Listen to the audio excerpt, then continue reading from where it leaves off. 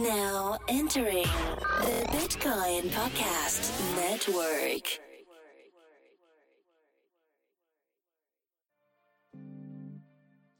Yeah. Welcome to the Bitcoin Podcast. We in outshine. Bitcoins, we got them. Acquire, never sell. But catch us rolling deep like Adele. Bitcoin, blockchains, cryptocurrencies. Three guys faded talking Bitcoin, no fee. That's the free Bitcoin podcast, insane. And adoption is still the only thing that matters, man. Hey everybody, welcome to the Bitcoin Podcast, part of the flagship Bitcoin Podcast Network. Home that shows a state change with Arthur Falls, Block Channel with Stephen Mackey. No more state that's change. Right. That's right. We're talking about the Ether review. No more state change. That's right. On Ramping with D, not another Bitcoin podcast. The ever-growing, ever-evolving Bitcoin Podcast Network. And then this is the Bitcoin Podcast episode number 140. I'm your first host, Marcello. I'm host number 3, Corey. D is out sick because he works too hard. He blames it on a baby, but it's not a baby. He just works too hard. Yeah. He's been burning both ends of the stick, so he needs a week off. And frankly, we've been enthralled in this Bitcoin debate for a while, so maybe he's exhausted about that too. But before we get into that, there's something that I want to talk about, and that is the Mayweather-McGregor fight. Because all right, McGregor has opened up as the underdog, which means the Vegas odds are in Mayweather's favor. So if you want to get on that action and turn your Bitcoin into multiple Bitcoins, you need to do what our friend Ken Bozak's doing, and he's going to bet on McGregor. And how do you do that? You go to BetKing, the most trusted dice site with the highest betting limits. The only place where over 360 million bets have occurred, over 7,400 Bitcoins investors have profited, and a total of 400,000 Bitcoins wagered. So look, guys, it feels fun to be a high roller for once, and that's why we're talking about this. And it only gets better because of the upcoming relaunch. They're going to kick off with an ICO, and I know how we all feel about ICOs, but they're actually going to take that money used for the site, and they're going to bankroll it into promos, design. Basically, it's just going to make it a more comfortable, easier, and all-around better experience. BetKing has made a profit of nearly 7,400 Bitcoins with just one simple game and minimal marketing, so it's just going to get better. So to learn more, go to BetKing. Head on over to betking.io, subscribe to the newsletter, get the latest news, become a millionaire, bet against McGregor, why not? It's also a great way to get on their ICO where all funds will be held in cold storage. We're also brought to you by Athena Bitcoin, which again, our friend Ken Bozak had a first-hand experience this week with their awesome customer service, or lack of. You know the story behind that? Not particularly. He took a bus all the way out to Philadelphia, and it was out of order. But they had good customer service, and they helped him out. Athena Bitcoin has 3 new Philadelphia Bitcoin ATMs. They've just been installed. They take Litecoin. It's a good time to use it. So we're brought to you by them. It's the most trusted name in Bitcoin ATMs. Located in Houston, Fort Worth, Dallas, a bunch of cities all around the U.S. For specific locations, more information, visit athenabitcoin.com. We're also brought to you by Athena Bitcoin's portfolio company, bitquick.co, with a secure, quick, and easy peer-to-peer Bitcoin marketplace where you can get Bitcoin for cash in as little as 3 hours. Bitquick has been serving Bitcoiners since 2013. Where there's a bank, there's Bitquick. Baller. That's it for the ads. Now we can talk about stuff that's been going on this week. Do you know about the ICO that lost a bunch of money, CoinDash? You know what happened? Yeah, I appeared on Ken's show this week, and we talked about it. And I said that CoinDash was an appropriate name because they dashed for your coin. And do you know how they did chat. it? It was a startup that didn't they take advantage of their ICO? Like it wasn't as secure as it should have been. So This is basically like, in order to do an ICO, if those who aren't aware, I'll start from the beginning. You need to tell people where to send their funds. Say you're doing an ICO on Ethereum, and you want to sell some type of token in exchange for Ether. Then you have to tell somebody what smart contract or what address to send money to in exchange for these tokens. That usually refers to some smart contract so that you just automatically get the tokens based on when you do it, so on and so forth, whatever. But in order to give people this information, they need to have a very official source on where to go. Because if someone else says, yeah, we're doing the ICO, send it to us. They can just take your money and run.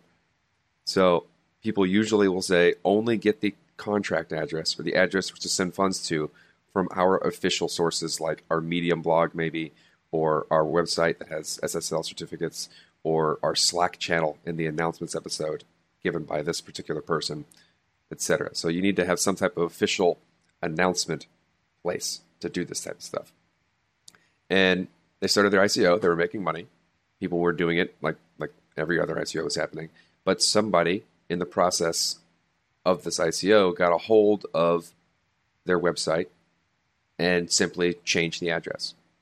So the people who were going to the website, the official website, to get the address to participate in the ICO were getting the wrong address because some hacker hacked in and changed it. Nothing else. And so for a while, the money just wasn't going to the contract. It was going to somebody because they thought they were participating because they went to the official source and the address was wrong. So really simple. Not like hacking websites is done a lot, especially if you don't have proper administration or security implementation around how you build your website. And it's like there's nothing crazy about how this happened. It's literally just that's what happened. Luckily, I kind of like the fact that CoinDash is like, all right, well, we can see all the transactions that went to this asshole. We'll still make the people whole by giving them the tokens they would have gotten had they given us money. But it sucks.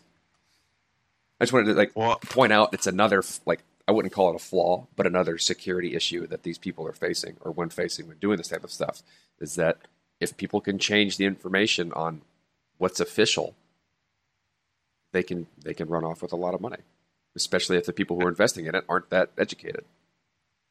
Yeah. And isn't it crazy that because this is so new and the law doesn't know how to handle it, instead of them labeling it a straight theft, they're considering it more of a security issue, and they're calling it a scam versus a straight up theft. So there's no jurisdiction and nobody can be held liable because first off, they were in Silicon Valley and the laws are different. And because it's so new that people don't know how to react to it. Why would they call it a scam? Who is the scammer? Well, they were saying that they were originally in Las Vegas, and if they were in Las Vegas, the laws are different. But because they came out of Silicon Valley and they don't have hack laws out there, they label it a scam, and whoever got away with it, they just chalk it up to a security issue. Interesting. No, it is a security issue.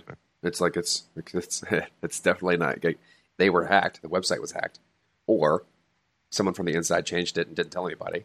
There's definitely potential of this being an insider job. I'm not saying it is, but there's a lot of potential around those types of things. And that brought me to the idea of there's it doesn't make sense for these companies who are doing ICOs to not, especially if they know that there's a certain amount of hype around them, their particular platform, and they know they're going to be somewhat successful, millions of dollars. It doesn't make any sense whatsoever for the people who are doing these things, the developers, to not also participate in their own ICOs. Mm-hmm. So, or I haven't looked into this. It'd be interesting to see if some of these things that have the long form participation, where you can invest over a week or two, if the money that's being invested into the platform isn't simultaneously being used to invest in the platform. Does that make sense? Yeah, I'm trying to follow. You imagine a pool of people throwing money into. If the people who own that pool aren't just taking money out and throwing it back in to make it look like more is being thrown in, to get more tokens associated with an address, because I can keep essentially calling that function, sending money to it, and getting more tokens. It's kind of artificially inflating my amount. Wait, so you could create fake copies of a website to trick you into giving them control, and it doesn't even require any hacking. So any DNS that changes the URL pointer of a website domain is 100% liable for all damages. Because you could just, isn't that like social engineering? Just you know what I mean? It's not a hacker. 99.9% chance it wasn't a hacker. It was just an inside job. Because what I've been reading is the address shown on the website just changed, and it was the only way to do that is if you have admin privileges. Yep. Oh, there's ways of getting admin privileges that aren't necessarily like from the inside. If your site is not secure, you can change your website. And there are security practices on how you be a proper administrator so that people outside of yourself can't change things. They may have not done that. I'm not going to point the blame there. But trust me, there are plenty of ways to change things if you don't have good administration of your website. Yeah. But yeah, like, I don't know, it's what I was saying earlier. Is like I don't like the fact that a lot of these ICOs are portioning out a hefty percentage of the total amount of tokens to the developers. There's no reason they should be kind of getting double dipped. Why don't they just participate in their own ICO? Yeah. Or just use the money. They don't need tokens. They just need money. They just made a shitload of money. I want this whole ICO stuff to just go away. It's not going away. This is a good way. It's a legitimate use case, right? It's like decentralized crowdfunding, enabling people to invest into a platform from all over the world without permission is a good use case for cryptocurrencies. Yeah. You know, if I can source money from around the world to anyone who's interested without having to go through, traditional VC asking permission, then that's beneficial to me as a person who wants to raise money. The problem is it's irrational hype and best practices around doing it. Like we're still really novices about doing this type of stuff, and people think they're going to make a ton of money, and so they're just throwing dumb money at all the things and hoping something sticks. That's not good. But you can't say like the hammer's bad because people are bashing people's head with it. Like hammer's a good tool. That use case or like the proper use of it is bad. Yeah, and also the fact that every private and public key is going to be managed by the project hosts. I mean, one hacker or disgruntled employee could take everybody's money the way it's designed right now. Well, multi-sig accounts account for that. That's the point of using a multi-sig, is so that you don't have centralized risk with managing a set of funds. You need multiple keys to unlock the access to those funds. So if they're not using a multi-sig, then shame on them. They deserve it. The technology's there. Is Bancor, are they using multi-sig? Yeah, as far as I know. Where they set the funds to a multi-sig. Basically smart contracts can be set up to be really good multi-sigs.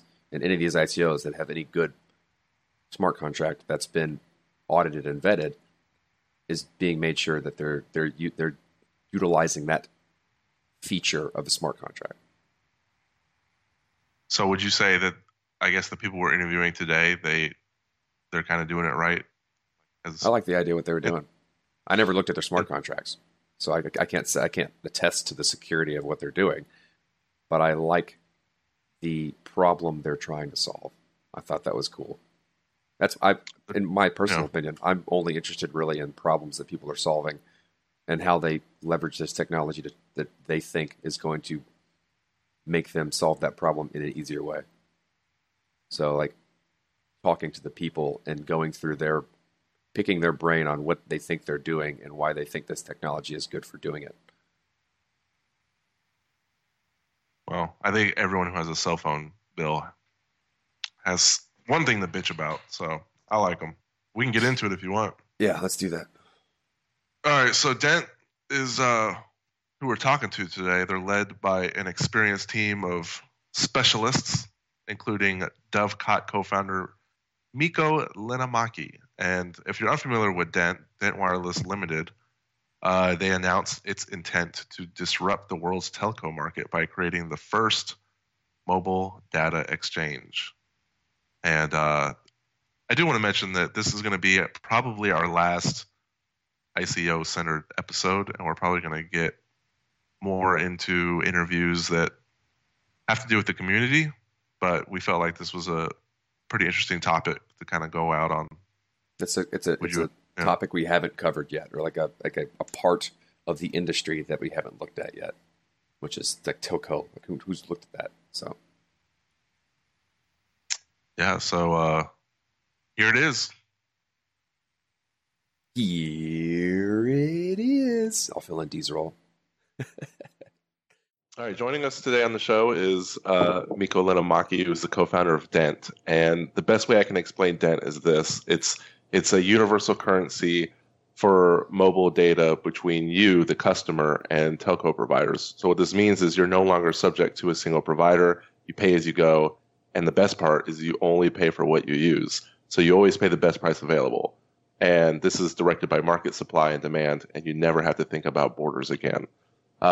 So again, we have the co-founder of Dent, and my first question is, all the way back from 1994, there's decades and decades of experience. So I was kind of curious if you could tell me a little bit about your journey and how your career path kind of came to where it is now.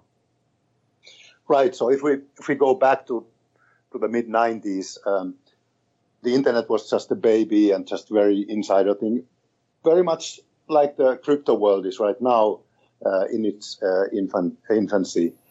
So a friend of mine came from California to Germany and had a Sun machine with him, and it was kind of exciting for us to see the new possibilities, and then at that moment I realized that, hey, I need to get to do internet software, and we founded one of the first content management companies here in Europe. And when I remember the beginnings, Germany had only 50 websites, 49 universities, and then the news magazine Der Spiegel. And it was really, really early. But everybody understood that this trend, internet will change the way that people communicate. And we were very much at the front and got very successful and brought all the big players here in especially in the German market, but also outside, like CNN was a customer of ours here in Europe. And so that was the beginning, and the love for the internet business has been growing ever since. We sold that company then in 2001. And then I founded a travel booking company. We saw 1999. We saw that, hey, there's no way that people can book flights. They can only look, and then they have to call the agent because there were no travel gateways. And we created one, and then launched that to the market. And Expedia was one of our first customers because they didn't have a booking gateway at that time. Then we sold that one year after founding it. Was a let's say the very positive side of the bubble, what was happening in the 2000s, and then we created a mobile messaging company, which we pivoted then to a mobile apps company where we disrupted the apps business. That was a very interesting story. Let's say when iPhone came 2008, everybody wanted to do apps, and we realized that, hey, actually the radio streaming is a quite good market where radio stations wanted to extend their reach to the mobile phones. And the problem with that market was that the radio station had to contract many different developers because there were no universal platforms at that time when we talked 2008 and 9. Android just came, iPhone just came. Nokia was the leader. BlackBerry was very strong. And what we did a white label platform and said, hey, instead of radio playing 20 grand for each app on all these platforms, so over $100,000, we give it to you for $500. And then we put advertising in it, and we got very successful. We got over 1,600 apps in the app stores, totally dominating the European music categories of iTunes. I think 80% was the apps that we made. Then we sold that company, and then I was wondering, okay, I've been doing mobile a long time, and what should I do next? And then a friend of mine from Finland, where I come from too, he said, hey, here's an open source project called DAFCAT. And the guys that had been doing that, they were kind of struggling because there was no real business model. But the product was great, they say. And DAFCAT is an IMAP server. So, when you set up your iPhone to receive emails, you mostly use IMAP. And I said, hey, come on, I'm not going back to email. It's kind of old-fashioned. Because I was doing mobile apps, and then he called again and said, "Yeah, but can't you please at least have a call with them that they tell you, what this is all about?" And then I said, "Sure, okay, yeah, I'll do that." And then when I talked to the guy Timo Sirainen, who is the creator of DAFCAT, he had been doing that basically as a one-man show for almost. Yeah, he started 2001, so it was over 10 years already. But he told us that it's been used by every service provider that you can think of. And I called 10 European service providers, ISPs and big telcos, and they all told that this is the best software ever. Everybody's using that because it's the most scalable IMAP platform. And then I said, okay, I'm coming in, and I got some equity and created a professional licensing model for them. And, we got then our act together, and we started winning the big time telcos, a French operator with 30 million users, a German operator with 50 million users is using, an American service provider, a cable provider with 30 million users is using that. And then we merged 2 years after we merged with another company, and now that company has 240 employees and doing really well. So these are the typical things that I do. And the interesting thing about DAFCAT is that we were on a market where we had to fight against big players. And partially that was Microsoft. Of course, they had their own Microsoft Exchange and their email departures going to the businesses, but they were not very strong in ISP or free mail, except Hotmail, of course. But then also Google was in that market. But we managed to grow our market share on the IMAP since 2014 till 2017 now from 49% to 72%. So today it's easy to measure because you can measure IMAP servers by sending commands to all the IP addresses of the world and ask, are you an IMAP server? And if it is, then it will tell you I'm DAFCAT or I'm Cyrus or whatever. Right. So yeah. So you've kind of given us like a timeline of kind of where you started and where we are today. And I know we've been on a 4G network for a long time, and I wasn't sure. Is 5G around the corner, and what does that mean for, I guess, your future of tech and mobile data exchanges? Yeah, I'm getting a little bit coming from the back because I want you to understand where we come from and how we think. Absolutely. So I think that's very helpful because otherwise people might say, okay, where did that guy come from? This is a pretty big story. So in the end, now having that platform with 72% of world's email, that's about 2.5 billion people using that mail if you calculate from all mailboxes and then take that into account that percentage. And there are 4 million servers running DAFCAT out there. And it's growing about 6% market share, absolute market share per year still. I think it will stop growing that fast when you get to the, let's say, 85%, because then the rest of the market participants are so small.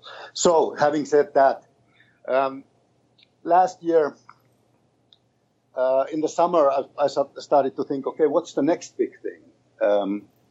And I started to look at blockchain and went in and out with my interest, and I didn't find Bitcoin really attractive at that time. not being let's say a currency speculator or cryptocurrency speculator myself. I'm a software guy. I want to build companies with great software and services.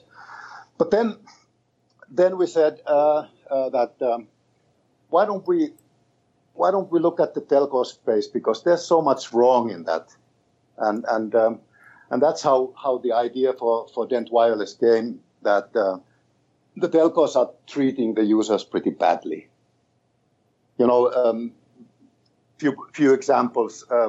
If you have a data plan which is not unlimited, and you buy like a 10 gig and pay $80 for it, in the end of the month they cut you off from it, and you lose the 3-4 gigabytes that you didn't use, but you paid for it. The other thing is, Andy, our co-founder, went to Australia with a German SIM card, and in Australia, when he landed there, he got a message, an SMS, saying that, hey, now you are in Australia, you can roam for $25 per megabyte.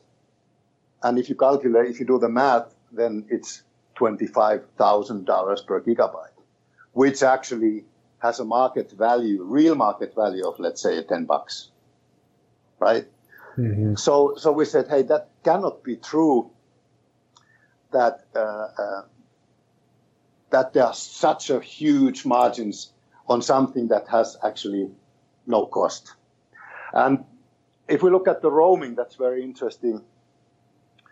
When you roam you go from New York to Australia, Sydney, Australia, what the telcos do is that once you land to the second telco in Australia, let's say Telstra, they will then, and you surf the internet there, and they will then route you back to New York first, because your home carrier wants you to have control what you do, and then they charge these extraordinary fees.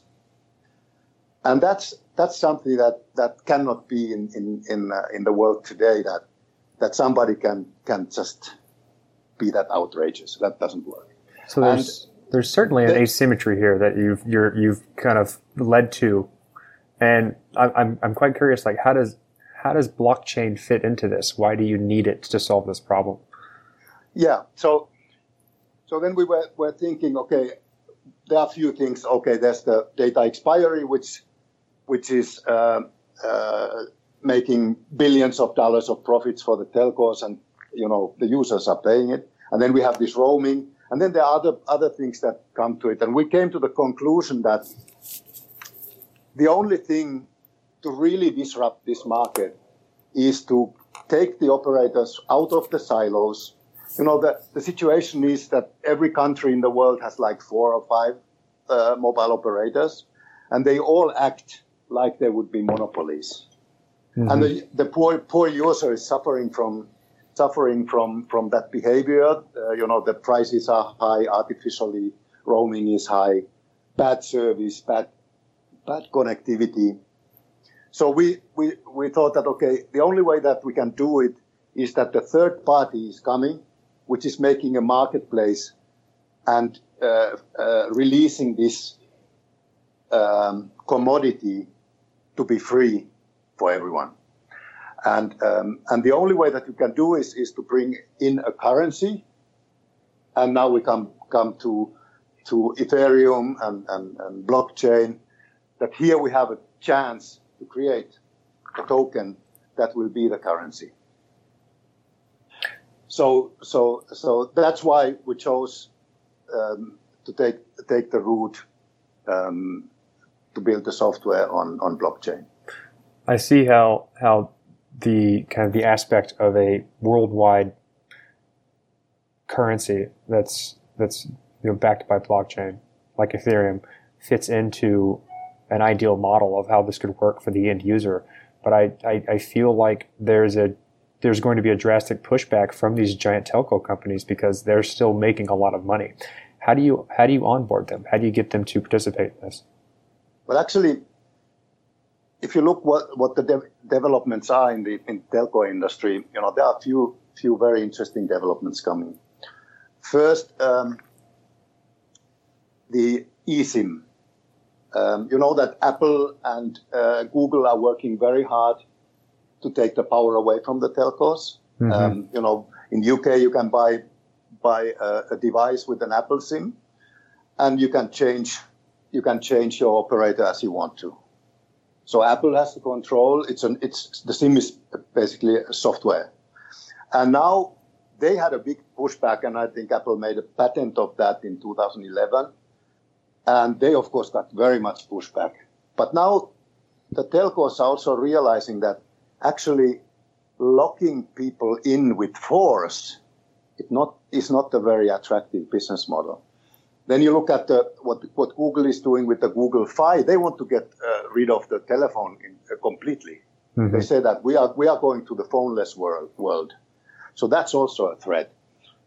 And our position is that, okay, we are in the mission for the user, but we are also a mission for the telcos. We want this market to be liberated because there's such a demand and need for them to operate in a different way. But sure, the telcos will push back as hard as they can. But as we see already when we talk to the telcos, there are some that see this actually as an advantage, competitive advantage against the others. We call these telcos that are probably the first line working with us. These are the attack telcos. They are the underdogs who want to get power away from the big guys. But like I said, that's why I explain about the past. Having fought against Microsoft, having fought against Google in the email space, this is no different. And the path how we want to bring this service to their attention is quite interesting. Do you know what do you think? What is the most valuable asset that telco has? The network, the underlying infrastructure. Well, it's certainly, let's say, a big cost, but the most value is the user. I mean, it's you. And I know because I've been working so many years with telcos that the most horrible scenario is that people are leaving them and going somewhere else. Well, I'm a potential, I guess, example of that. I switched from the telco to Google Fi because it's just mainly a better option for me. And it's better service and exactly the way I want to do things. And there you go. And I see that what the type of service you're trying to provide is a similar thing, but allows, I guess, for this, new term that keeps popping up, co-opetition, where companies can almost work together but still operate in a differentiating way. Exactly. And this change, what is happening all over the planet, the freedom of choice. These many startups have liberated their markets. You know, if it's Airbnb for hotels or Uber for taxis or whatever. People thought they were crazy too. But in the end, the old monoliths have to either adapt or die. And I personally can tell you as a Finn, our proud and joy, and 25% of the Finnish GDP was Nokia. 10 years ago, they were still strong. And they were laughing when Apple came with one model. The stupid managers were laughing. We have 53 models. Apple has only one. Nobody can beat us. And what happened almost 2-3 years after that, their whole phone business collapsed. Arrogance is not a very good business attitude because the customers want service. So what? Coming back to the value, what is the most valuable asset? The most valuable asset is you, because you generate $460 revenue for them in a contract term. You going away to Google Fi hurts them bad time. Think about if it's then 500,000 users. Or let's say it's 2 million users that want to change because the service is bad and the roaming is expensive and bad bandwidth. 2 million users have a buying power of $920 million. So that's why we said, okay, let's bring this product. We need phases because, going outright to telco and they might not listen to you. But we go first the route to the consumers. We say that, hey, join Dent. Dent is a movement to improve and liberate the telco domination. We will push the app in fourth quarter of this year out, and use the Dent coins that we have in the company. We have quite a lot in reserve. We'll use that as an incentive for the users to join the movement. And while they join the movement, we will then have a worldwide map with in this Italian operator, we will have 700,000 users. In American, we might have let's say 3 million users. And once we have all these, then we start negotiating with them. And we say, okay, look, telco, we have here a group of people that have great interest for you to improve. They have these things that they want to be fair. They want to be able to give the data package to another person if they want. They want to be able to sell it because they already paid it. And if the operator doesn't listen, then I'm sure that the competitor would be happy to get that many new users. So the nightmare might become true that there will be a movement of users switching to a friendly operator, and that's the first thing. At the same time, we of course negotiate with the telcos. We create APIs so that it's easy for them. And now we come to the telco benefits. A telco, when they liberate their data to be traded just like any other commodity, they will benefit from a bigger market, from easier buy. Why is Amazon so successful? Because they made buying easy. They don't manufacture all the product that they sell, but they made the experience very easy. So we want the user to be able to not having to buy 20 gigs in the beginning of the month. We want the app on the phone to be intelligent and then get always the best price and the best package that the user needs. Well, the second, yeah. Oh, go ahead. I didn't mean to cut you off. And there's another aspect which is very important for the future. If you talk about IoT, there will be billions of devices and coming to the market, all kinds of factories and cars and which have SIM cards. Nobody's running around anymore and changing those stupid plastic SIM cards. They have to be intelligent enough to see, oh, I'm a car navigation, I'm running out of steam, I need to buy another 100 megabytes, and it has to be automated, and regardless where I am. That's why you need a marketplace. That's our big picture here. Oh. And you're creating this worldwide marketplace on the Ethereum blockchain to sell and buy mobile data with Dent tokens. But my only concern is the minimum buy-in for the ICO.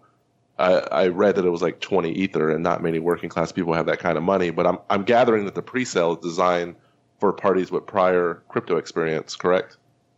Right. So the pre-sale phase is over since yesterday. We have started the ICO today, where you can invest or buy Dent tokens for any amount.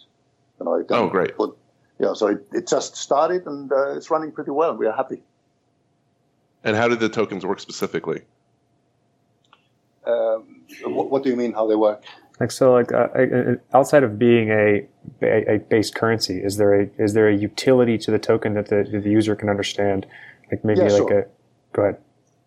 Yeah, sure. So first of all, that is the currency to buy data, and the moment that we launch our first carriers, people can spend those tokens for data packages.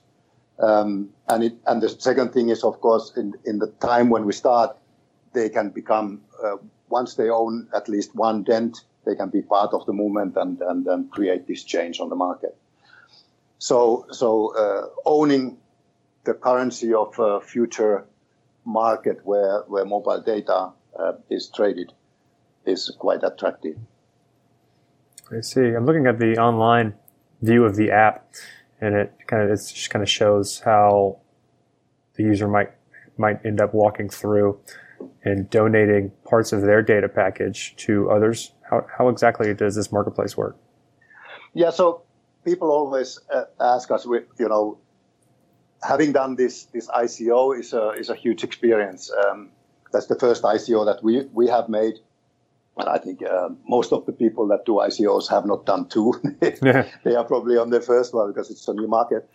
But it has been very interesting because, having hundreds of people asking those questions in Telegram and on Slack and on all kinds of Slack chats, Kakao Talk from Korea, you have learned a lot about the users. And those people are actually the people that buy the tokens, but also become our members.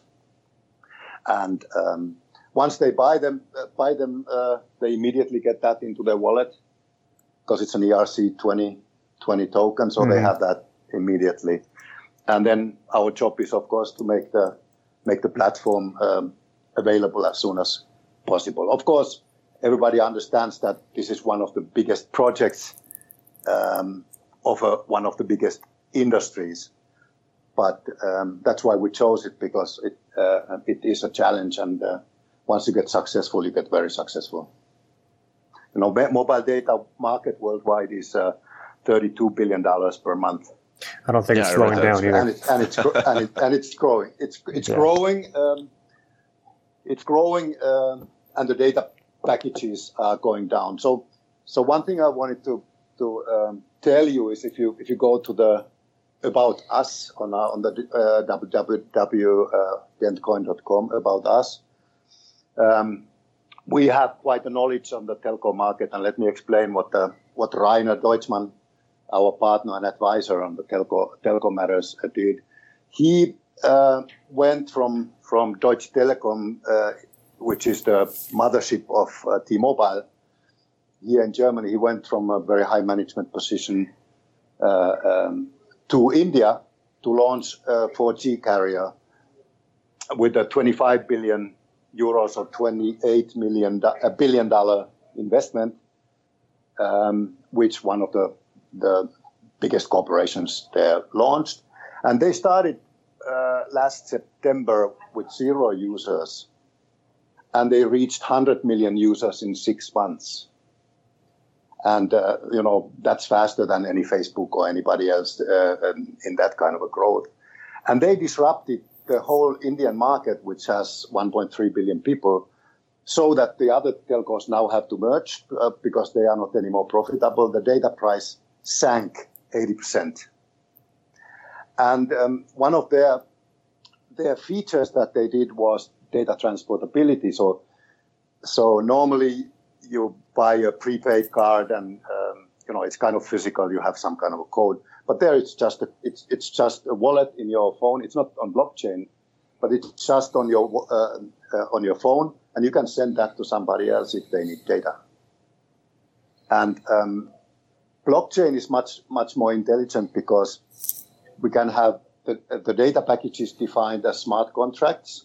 We can have the activation of a data package as a smart contract. And the whole marketplace will work on smart contracts. So it's fully transparent. And the pricing of the data packages, so if you sell your used data, your 5 gigabytes, which has an expiry of, let's say, a week, if you sell that and compare it to a telco package, which has 30 days and maybe higher quality because it's a business package, you can sell that really affordably. You can dump the price maybe to 20% of the original price, but you still feed the people that want to have that data. And maybe somebody needs just for a week. So a guy comes from Italy to the States and needs that package. The other thing, what we said is that there's a quite big inequality in the world of internet connectivity and mobile connectivity. And we said that actually it would be cool for us that live in the wealthy countries, that we could actually help the poor or the developing country people that don't have money to buy expensive data, that we would here donate my 5 gigabytes and make it available for an African or an Indian region. So that way it also generates maybe new customers for the local telcos there, but we can feed that value, and because Dent is the currency, then it's quite easy to handle. Yeah, it's all great stuff, and I'm going to put in the show notes on the article, where people can find you and where they can find more information about the token. And I can't speak for Corey, but I'm pretty sure it's going to be successful, no doubt. Yeah, it's a big project, but we like these projects where we can change things, and doing a boring project is boring. Doing That's definitely true. Exciting project which maybe in a few years then shows that, hey, we could really change something in the world for the better, then while doing great business, of course, is great. I also feel like you felt a market that isn't going to slow down or change anytime soon. So like the need for mobile data will continue to rise, and making sure that it's a little more democratic and how people get that data is certainly a difficult but worthwhile challenge. And I guess I hope you the best. And I'm talking to you over LTE here in Vodafone Germany, because it's much faster and better quality than the Wi-Fi from the cable operator. Wow. or the cable plus Wi-Fi. Yeah. So yeah, any other questions? I wanted to hit you with one last question, and it's one that kind of our guests stumble on, but in 10 words or less, could you explain the blockchain? Well, I think it's quite simple. It's actually very simple from the principles that you have just a ledger where you mark all your transactions. And what I like about it is that everything remains there. Nobody can fraud you. But on the other hand, I come from a transaction background, running millions of people on their emails. I'm wondering, what are the developers thinking that they can really change industries with 15 transactions per second, right? Right. So just hello to Vitalik, get some more performance into it, then it will be great. We are running 2.5 million transactions per second on our email clients, and that it's a big problem, of course, because everybody you have this network, and it's maybe not easy to solve, but let's see. It's definitely a hard problem, but once again, it's worth trying to solve. But I think the feeling, going back to our beginning, what we found ahead of us when we found HTML, we created HTML products, and I won awards of best of show at the Seabold Publishing 1997 because we had a great HTML product. I think we are in the same phase of the next generation of internet, while it becomes transactional. Mm-hmm. And the interesting for all the vendors is that transactional means money. Mm-hmm, definitely. So it's not anymore just making a web page for somebody. It's making a business for somebody, and that's why I think the future definitely, or part of the future at least, belongs to blockchain. And you see already disruption happening in banks, disruption happening in other industries. Of course, many are still experimental, but I think this is the one major milestone of software.